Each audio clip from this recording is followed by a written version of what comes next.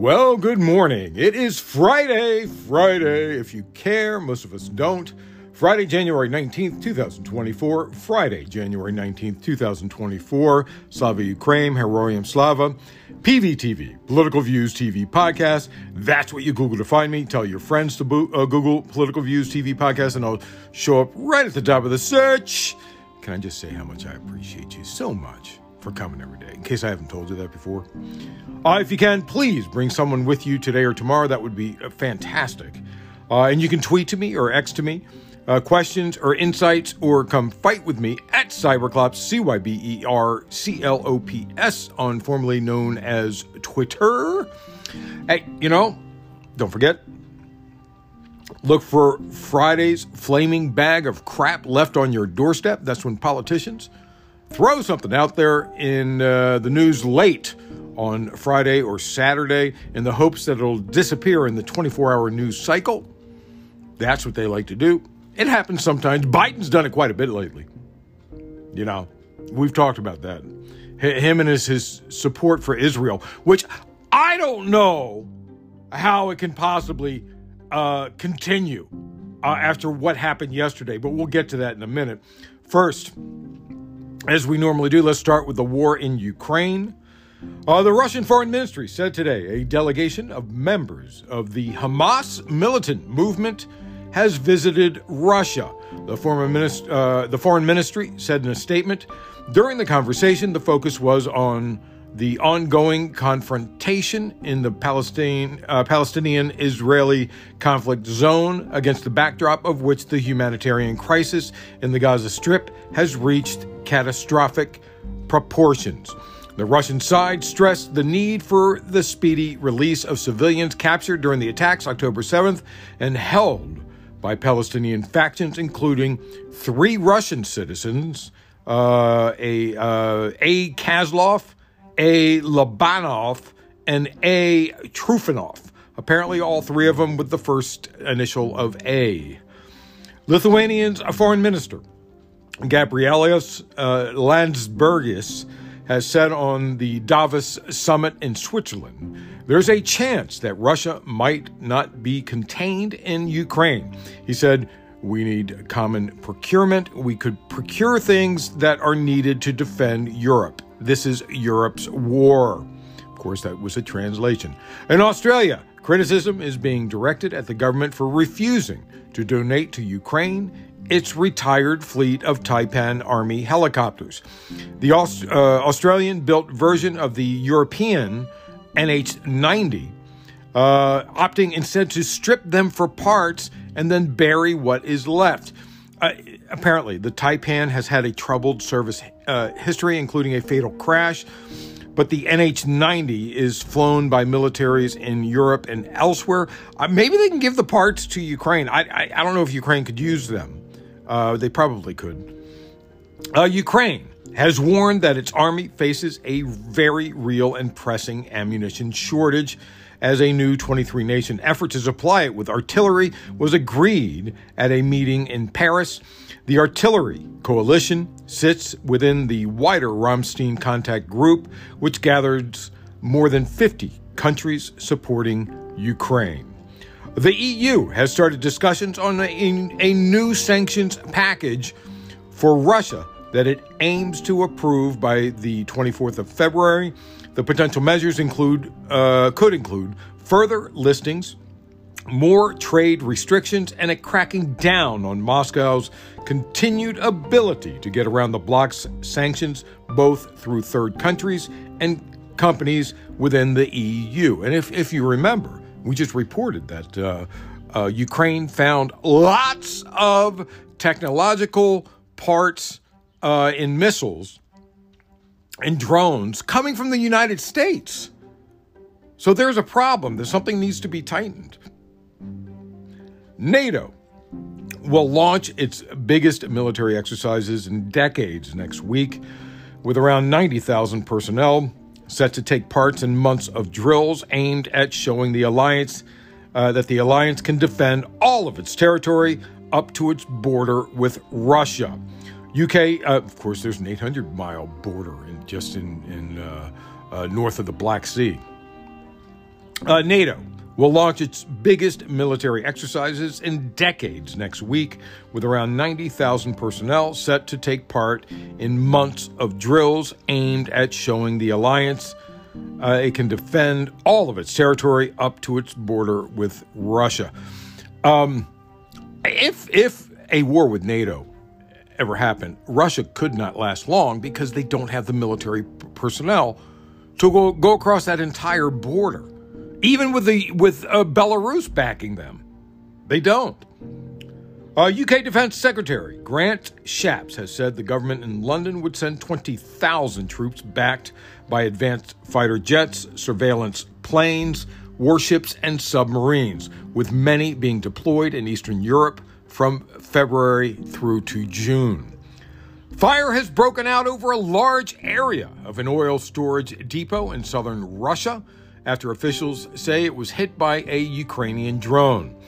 Yeah, different stories. Either the drone dropped something that exploded or it was hit by a drone. One or the other, but of course Russia denied it first. But anyway, Russian media says 4 oil tanks caught alight and the fire then spread over an area of 1,000 square meters. The Bryansk governor said the drone was intercepted near the town of Klintsy, and its explosives then fell on the oil depot. Which really sounds ridiculous, saying they stopped the drone, but it hit its target anyway, right? That's kind of weird. Ukraine's Strategic Industries Minister, Alexander Kamyshin, said yesterday, yes, last night we hit the target. This thing crossed 1,250 kilometers, which is like less than 800 miles, like 775 miles. Last night, Russia's defense ministry said on Friday that its air defense systems had brought down a Ukrainian drone over Bryansk at 0640 local time. And regional head Alexander Bogomaz said later that 2 further drones had been destroyed without damage. There were also reports of a drone strike on a gunpowder factory near the city of Tambov, hundreds of kilometers northeast of the Ukrainian border, almost the same distance from the Ukraine border as Moscow, but way southeast of there. Between the 2 targets and the Ukraine border, it would make a triangle, I suppose. A source at Ukraine's main intelligence directorate told media in Kyiv there would be further attacks on military targets inside Russia, as most of its air defense and electronic warfare system had been concentrated in occupied parts of Ukraine. Kyiv says attacks on Russian oil depot in Klinsky, part of fair retaliation for Moscow strikes on Ukraine's infrastructure. I'd say more than fair, since it's a military target, not a civilian one like what Russia is hitting. And by the way, I really want to see a gunpowder factory explode. I want to see that video. Now that I have your attention, let's move on. Let's try and fix the rest of the world. This, of course, is not a surprise. Let's have some coffee here. Decaf this morning, because I'm going to get some a little bit later. This is not a surprise. His actions, his words all this time have all pointed to this. Yesterday, Israeli Prime Minister Benjamin Netanyahu informed the United States that there will be no independent Palestinian state after the current war on Gaza is over, and that Israel will control Palestine from the river to the sea. That is a spit right in Biden's face.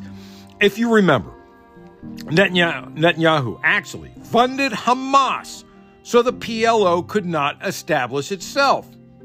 Netanyahu said during a nationally televised press conference, "From every area we evacuate, we have received terrible terror against us." You've received terror against you compared to what they've received? You've got to be kidding. Anyway, he continued. It happened in southern Lebanon. It happened in Gaza and also in Judea and Samaria. Therefore, I clarified that in any arrangement in the future, the state of Israel has to control the entire area from the river to the sea. This is what happens when you have sovereignty. So when you assholes complain about certain congressional representatives using the term from the river to the sea, you better damn well complain that Netanyahu is using it also. Netanyahu continued speaking about his ethnic cleansing, genocidal plans for his master race. He said, "This truth I say to our American friends, and I also stopped the attempt to impose on us a reality that will jeopardize us. A prime minister of Israel has to be able to say no, even to the best of friends." He's calling out the U.S. To say no when you need to and to say yes when you can. Yesterday, following Netanyahu's comments, U.S. State Department spokesperson Matthew Miller said there is no way to solve the region's long-term challenges to provide lasting security, and there is no way to solve the short-term challenges of rebuilding Gaza and establishing governance in Gaza and providing security for Gaza without the establishment of a Palestinian state. United Nations Secretary General Antonio Guterres responded to Netanyahu's comments in a statement reiterating his stance that the only way to stem the suffering in the region is an immediate humanitarian ceasefire in Gaza and a process that leads to sustained peace for Israelis and Palestinians based on a two-state solution. So after that spit in the face, what is Biden to do? Will he finally grow a set and pull aid from Israel? Doubtful. On Wednesday, Israeli opposition leader Yair Lapid filed a no-confidence motion against Netanyahu's far-right government over its inability to secure the release of the 136 Israeli and other hostages still held by Palestinian militants in Gaza. Lapid's Yesh Atid party said in a statement, "This government cannot continue to exist. It is a failure that costs human lives and the future of the country." As we've reported before, wagging the dog. Netanyahu is facing 3 criminal corruption cases, and opponents allege he is dragging out the war in an effort to evade justice. It's way past time for the U.S. to end aid to Israel. First Russia, now Israel. Yesterday, the executive board of the International Olympic Committee met in Gangneung, South Korea. They are being pressured to remove Israel from the Olympics because of their war crimes and genocide. More than 300 Palestinian sports clubs and civil society groups launched a campaign to ban Israel from the 2024 Paris Olympics. They say to allow Israel, in the midst of genocide, to participate in the upcoming Olympic Games would signal to the international community that the IOC approves of the gravest of war crimes. Participants are urging the International Olympic Committee, the IOC, to apply its principles and fulfill its obligations by banning Israel from the next Olympic Games to be held in Paris in July 2024 until it ends its grave violations of international law, particularly its system of apartheid and its ongoing genocide in Gaza. Adding to the reasons besides just genocide, a recent report published by the Palestinian Football Association stated that at least 85 Palestinian athletes, including 55 soccer players, have been killed by Israeli bombs and bullets. Those figures include 55 youth. In an opinion piece published yesterday in The Guardian, Karim Zidan, who writes about the intersection of sports and politics, contended that the glaring disparity in the treatment of Israel and Russia by the IOC sends a troubling message regarding the perceived value of human rights and dignity, particularly in the context of the Israeli-Palestinian conflict by refraining from applying the same standards to Israel as they did to Russia. These sporting organizations appear to suggest that Palestine, as a member state and a participant in major international events, is not deserving of the same level of sympathy, dignity, or the commitment required to uphold their fundamental human rights. And as I've said many times, that Israel is doing exactly what Russia did, though I will say that Ukraine did not attack Russia. Let's see if the IOC grows a set and stands up to apartheid and genocide. Let's see what happens. According to state-run Korean Central News Agency, North Korea conducted a test of its underwater nuclear weapons system in response to the United States, Japan, and South Korea's joint military exercises. According to an unnamed spokesperson at the North Korean Ministry of Defense, the joint maritime exercises conducted by the three countries, which took place in the waters around Jeju Island, have become a cause of further destabilization of the regional situation and a serious threat to the security of North Korea. Of course, they're always going to say that. As a countermeasure to the serious threat, North Korea tested its Hail 523 system, which has been under development in the waters of the East Sea. From what I understand, Hail, which is spelled H-A-E-I-L, is Korean for tsunami, which is what a nuclear torpedo could cause. They wouldn't even need to hit their targets. All they would need to do is blow up somewhere near a bunch of ships to capsize them, I suppose. Congress has kicked the can down the road yet again and did a CR, a continuing resolution of the current budget from last year, to give Congress more time to do a budget that will last longer than a month. Of course, the infighting of a Republican Congress, as much as the infighting between Republicans and Democrats, or the outfighting, has caused the delay. The biggest problem is the Freedom Caucus. Of course. We got to get rid of them. The Biden-Harris administration announced nearly $5 billion in student loan forgiveness. This is for public workers with loans, teachers, nurses, firefighters, and others. There was an agreement with public workers that got loans, that the loans would be forgiven if they went and did public service for 10 years, but banks made it difficult. They made you jump through hoops, and even after months of jumping through hoops, they said, we're not going to do it because they're banks. That's what they do. And Biden decided, this isn't fair. These people deserve to be forgiven. So they put the onus on banks that they had to prove that these people couldn't, basically. But anyway, this goes further. This is going to forgive loans for probably 44,000 people, I suppose, maybe more. I don't know the exact amount. Like I said, teachers, nurses, firefighters, and others eligible after 10 years of service.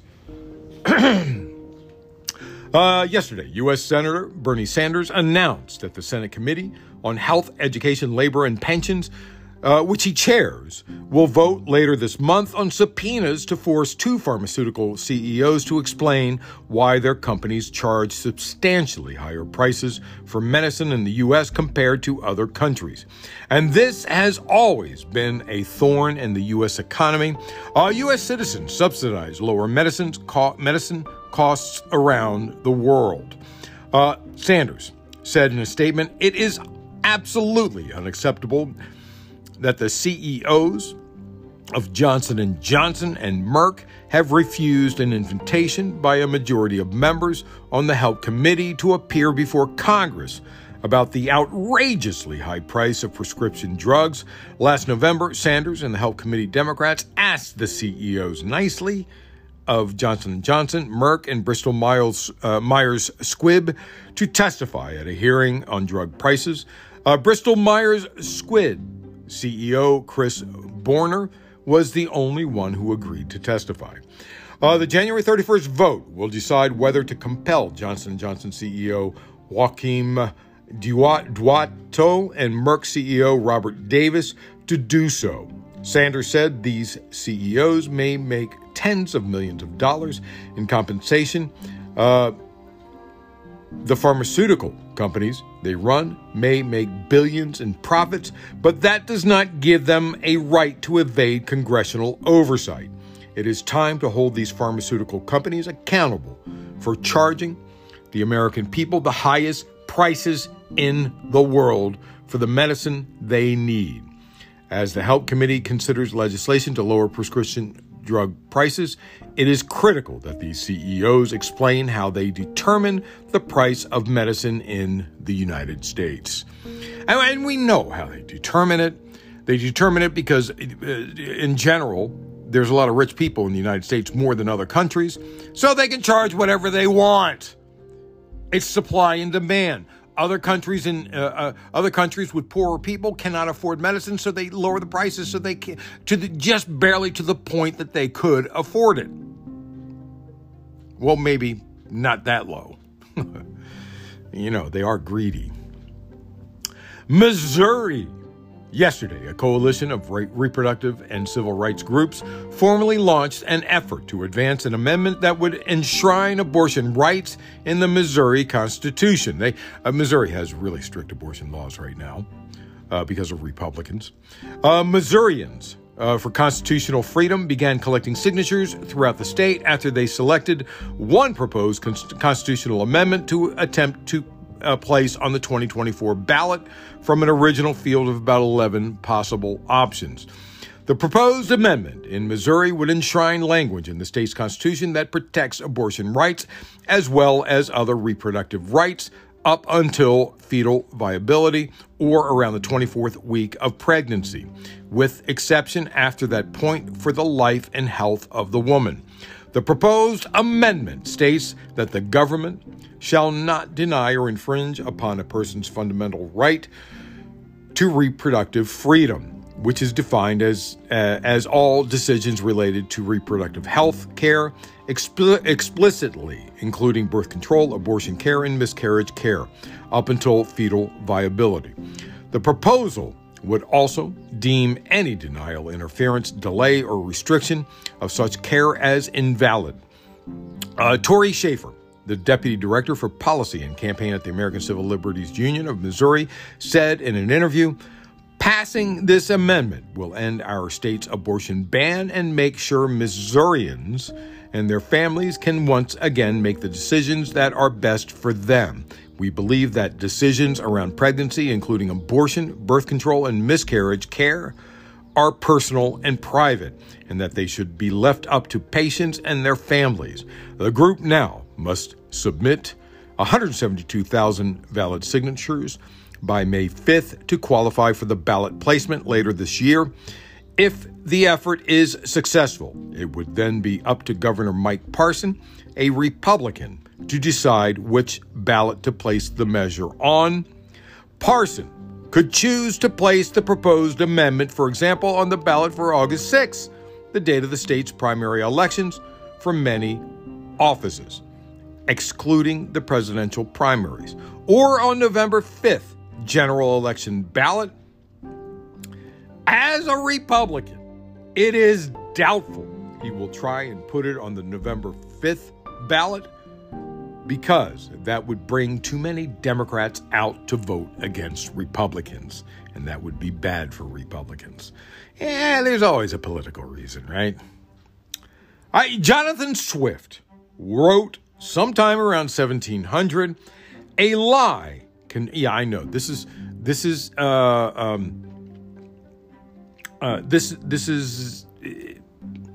people say that Mark Twain said this. Mark Twain did say this, but he wasn't the first to say it. Okay? Jonathan Swift wrote sometime around 1700, "A lie can travel halfway around the world while the truth is still putting on its shoes." And I'm sure you've heard that statement. This was before air travel or telephones, telegraph, or any modern technology was invented that could transfer information across the globe. But now, modern tech is creating and distributing those lies at light speed. The FEC has a daunting task: get a hold of deep fakes before the election. But they have already happened, and there is no grasp yet to stop them. After Robert Weissman, president of the consumer advocacy watchdog Public Citizen, said this week that the FEC hasn't managed to use its existing authority to head off the problem, Federal Elections Commission Chair Sean Cooksey, a Republican, told the Washington Post that the commission is working on the issue. He said the FEC is diligently reviewing the thousands of public comments submitted regarding a proposed ban on the use of AI to deliberately misrepresent politicians' words and actions in campaign ads by producing deep fake videos, audio clips, and images. And by the way, deep fakes, he shouldn't be narrowing this to campaign ads, because they happen all over the internet. They don't have to be campaign ads. Anybody can do it. I could do it. But honestly, is that enough? By the time they've been submitted, this guy, he said he's looking at all these things submitted. By the time they've been submitted, the lie is already around the world. Deep fakes have already been used by the campaigns of Trump and DeSantis. DeSantis used a deep fake of Trump saying something that he didn't say. I heard it the other day. Cooksey said that the FEC will resolve the AI rulemaking by early summer after many state primaries are over.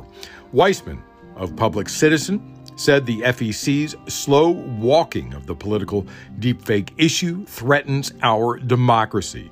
The schedule described by FEC Chair Cooksey means that even if the agency decides to proceed with a rulemaking on deepfakes, it's not likely to have a rule out in time for the 2024 election.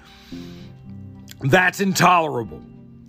I say, this is me personally, Cooksey is a Republican, and he knows Republicans will use deep fakes over Democrats, and it will keep them, and it will help them more. Weissman said, "There's no reason for the Federal Election Commission to stand idly by and risk fraud and fakery overwhelming election integrity. However, there is still time for the agency to expedite its actions and get a clear rule in place. It must do so." Federal lawmakers, including Senators Amy Klobuchar from Minnesota and Josh Hawley, Republican from Montana, have proposed legislation to ban deepfakes, but party leaders have not yet pushed for a vote on specific bills.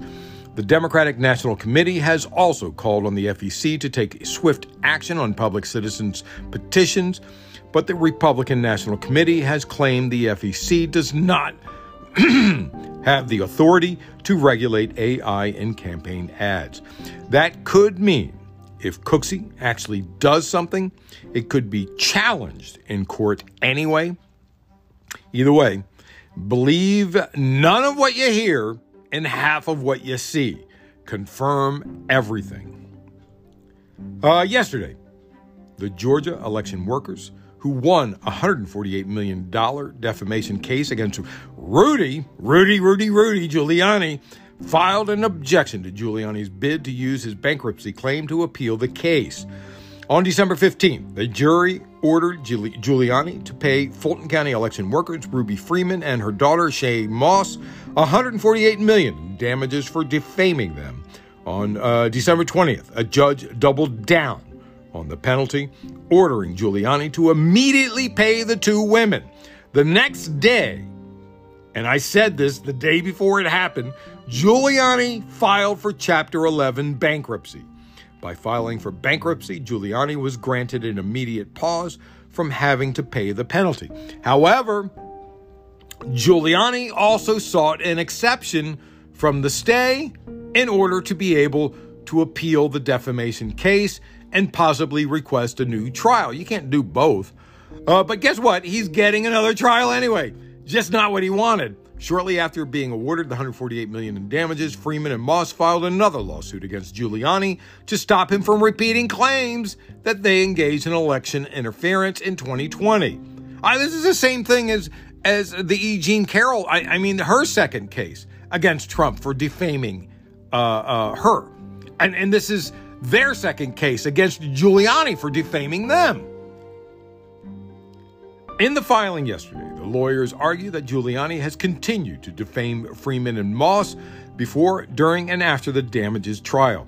The filing highlighted Giuliani's January 5th appearance on his America Mayor Live show, in which he repeated previous allegations of ballot fraud. Moving on. We've talked about how the Fed raises rates so they could raise unemployment numbers to drive down wages, because they claim wages were a driver of inflation, and driving down wages is good for business. That's what the Fed does. They're all about corporations. But they never once did anything to rein in obscene profit-taking, which is more responsible for inflation than everything. Economic justice think tank Groundwork Collaborative said the high prices linked to the coronavirus pandemic were never just the result of higher labor and production costs, but were partially caused by corporations' deliberate price gouging. And I say that is because many companies don't have enough competition. And of course, Ford v. Dodge. Dodge v. Ford. The group said, when the pandemic upended the U.S. economy, businesses jumped on the opportunity to pass these costs on to consumers and added a little extra to pad their profits. The worst part, said the group, they're still doing it. Groundwork Collaborative said this research revealed CEOs openly bragging to their shareholders about their ability to raise prices beyond their rising costs to increase profits. To justify these moves, CEOs hid behind the cover of supply chain issues and the economic turmoil caused by the pandemic. Groundwork found that corporate profits, not labor, and other business costs drove 53% of price increases in the second and third quarters of 2023. In the 4 decades preceding the pandemic, profits drove just 11% of price growth. 53% to 11%. How much money are they making? 42%? The group said business costs have risen by about 1% since 2023, and in some sectors, input costs have gone down due to drops in prices for transportation, warehousing, and fuel. Yet prices for consumers have gone up by 3.4% in the same time period.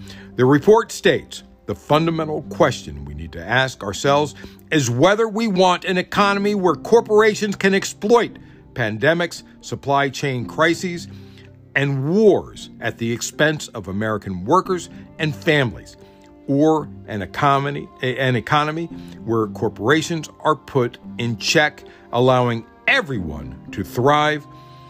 And you and I know corporations will never do anything unless government forces them. Anyway, that's it. It's Friday. Don't forget about the Friday flaming bag of crap left on your doorstep. Don't step in it. Read about it. Friday, January 19th, 2024. Friday, January 19th, 2024. Man, do I appreciate you for coming every day. Bring someone with you today or this weekend. That would be awesome. PVTV, Political Views TV Podcast. That's what you Google to find me. I'll show up right at the top of the search. You can tweet to me or X to me. Questions, insights, or come fight with me at Cyberclops, CYBERCLOPS on formerly Twitter. And remember, always remember, government profit is measured by the betterment of the people. Don't you ever ever forget that. I'm Peter Lawrence, reporting from Los Angeles.